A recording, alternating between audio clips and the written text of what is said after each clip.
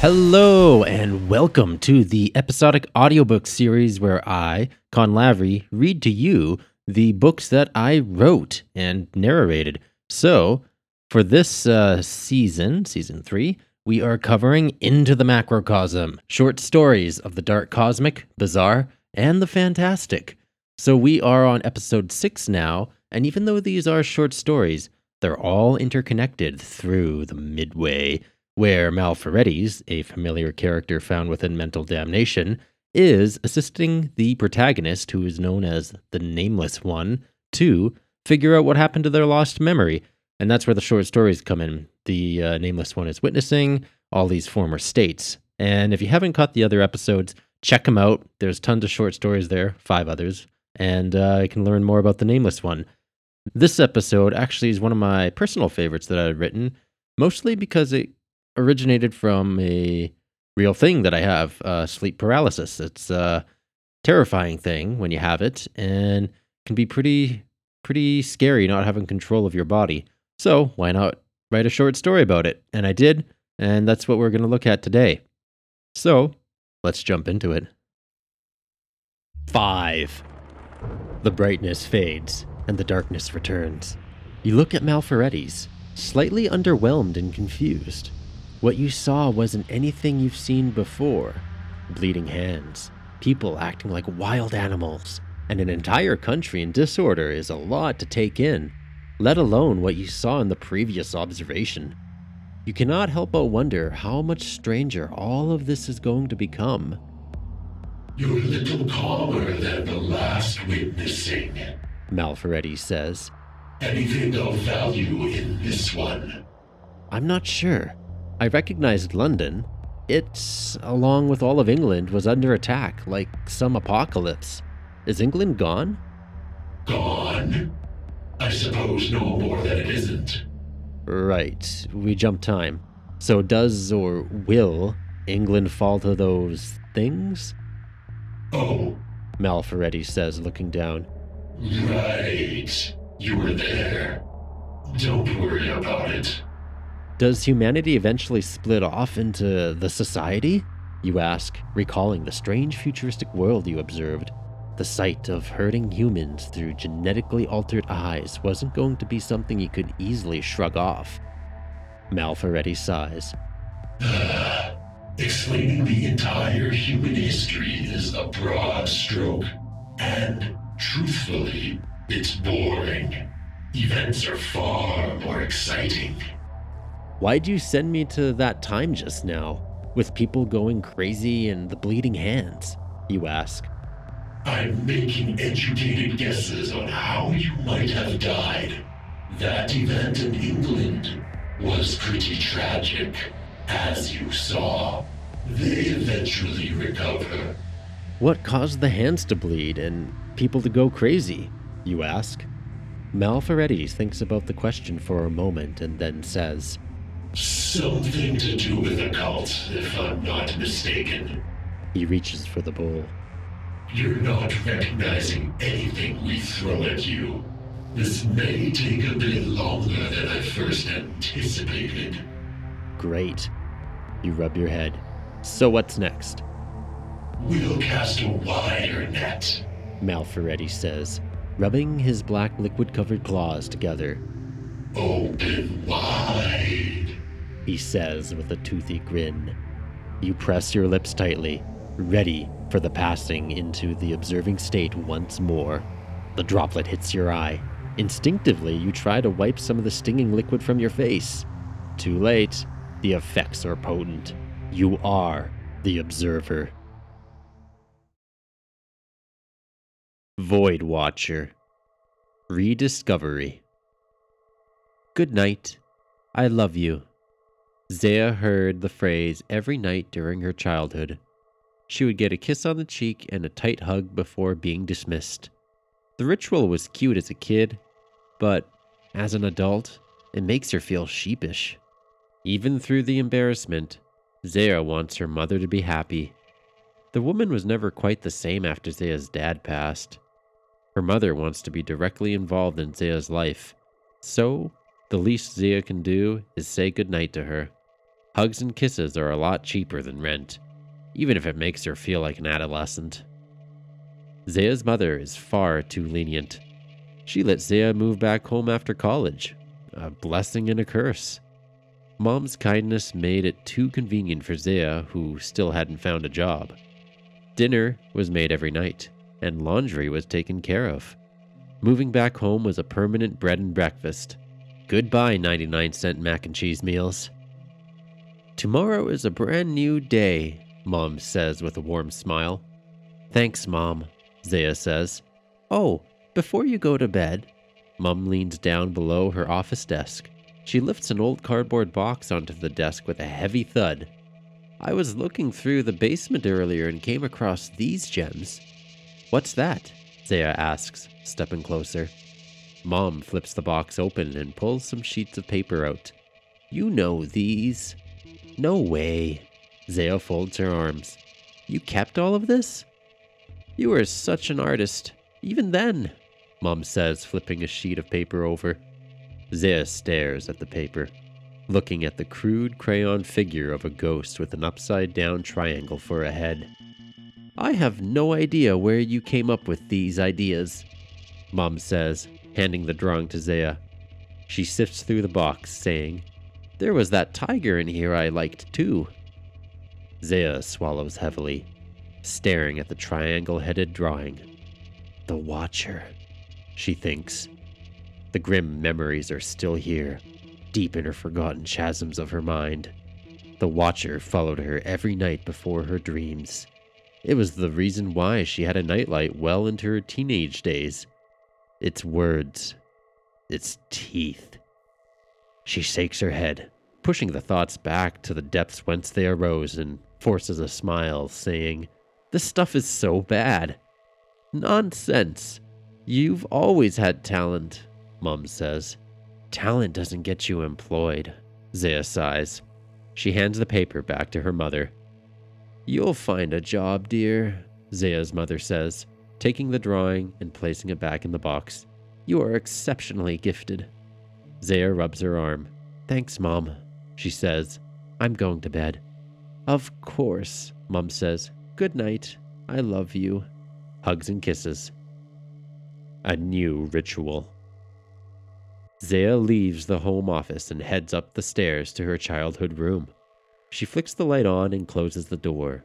The room is exactly as it was before she left for college. When she first came back, she wanted to remove the boy band posters and the stuffed animal toys, but purposely avoided changing anything in the room. Keeping the childhood items convinced her that she wasn't going to be here long. 9 months later, here she is. She turns off the lights and undresses. The blue nightlight automatically turns on, projecting enough brightness for her to find her pajamas and slip into them. She swipes her smartphone screen, unlocking it, and sets the alarm for the next day. After months of bad sleep, Zaya has finally decided to set a timer to get up early each day. Her unrestful slumbers had been making her sleep all morning and well into the afternoon. By early evening, she would have a heavy nap, ruining her sleep cycle for the night, and would repeat the same cycle the next day, an unhealthy pattern if she ever wants to get a job. She's ready to break that pattern. Zaya notices a dating app notification at the top right of her smartphone screen. The icon indicates there is a match. It's probably another dick pic, she thinks. She places the phone on her dresser, telling herself she will check the notification tomorrow. Zaya isn't in a rush to meet a man. She can barely get her own life together. No one will want anything to do with an unemployed deadbeat like her. Well, then again, there are a lot of fuckboys out there, as she learned from college. Zaya jumps into her bed, sliding under the covers. She takes a deep breath and lets out a sigh, trying to brush away the constant pressure of being unemployed. Zaya knows that her mother is patient with her situation, but she only feels guilt for being here and not having work. She can't even land an interview. Her portfolio was top of her class at that. Hell, even her instructors were impressed. What am I doing wrong? She wonders. Tomorrow's worries, Zaya says through an exhale. Her mind drifts. She takes deep breaths in through the nostrils and out the mouth. Supposedly, this is the better way to breathe. Zaya's brain always runs 1,000 thoughts a second before bed. The moment just before sleep is the one time she is not doing something. The downtime gives her brain a chance to play catch-up, reflecting upon the day, the regrets, the observations, and think about the wishes of tomorrow. This is why she practices deep breathing. The stillness helps calm the body. Nose in, mouth out. After what seems like a good 8 dozen breathing cycles, Zaya's thoughts turn fuzzy, and her body relaxes.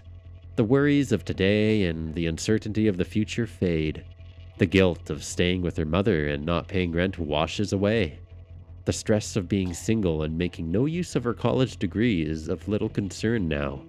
There is only Zaya, the bed, and the blue glow of her nightlight.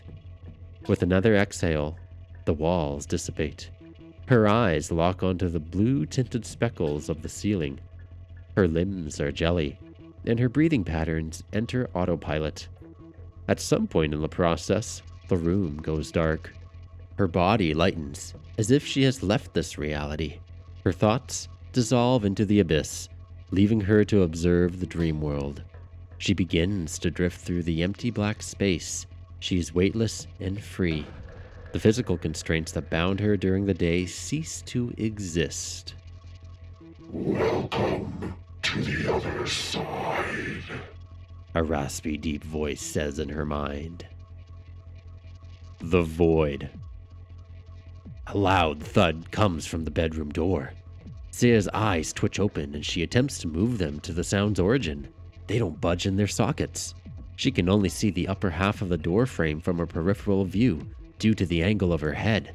Zaya tries to move her eyes again with no success. Despite her best efforts, she can't adjust the position of her eyes in her skull. What the? She thinks. The words in her mind are supposed to project from her mouth, but she only makes caveman groans from her throat. Her jaw and lips do not respond. Some saliva oozes down her chin. Zaya attempts to use her tongue to grab the liquid.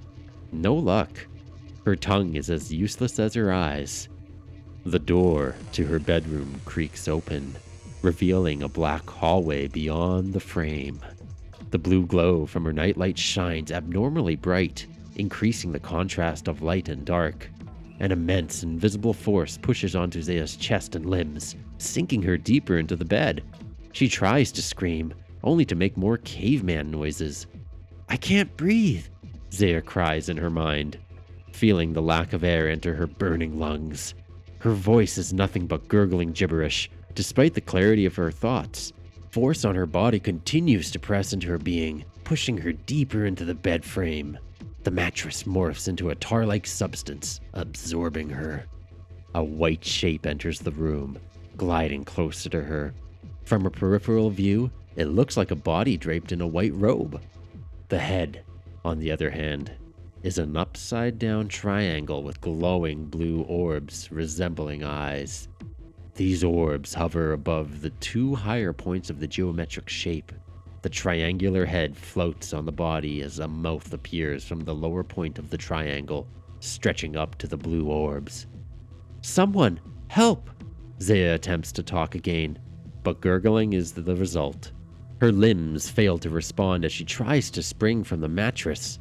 She's in an unresponsive body, watching while the being glides towards her bedside. The elongated mouth reveals razor-sharp teeth and a red snake-like tongue. We have watched you from the void since your childhood, Zaya, the being says, the skin moving like rubber. Help! Zaya cries. The being leans closer, multiplying the invisible force. No air enters her lungs as she helplessly stares at the triangular head. Your mind remains intact with this world and the next. You are attuned through your two-dimensional visions. You are awake.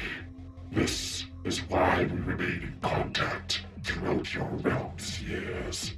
The void has waited for your visions to grow stronger. The all-being entity awaits you, my oracle. An arm-length form pushes from underneath the being's robe, followed by 3 sharp gray claws. The time is now, Oracle. I have come to open your mind to speak with the all-being entity directly. The creature says in a cold tone, the claw reaching for her. She can't move. More caveman noises. The claw inches away. You will initiate absorption. No! Zaya screams as the mattress rises to its normal state.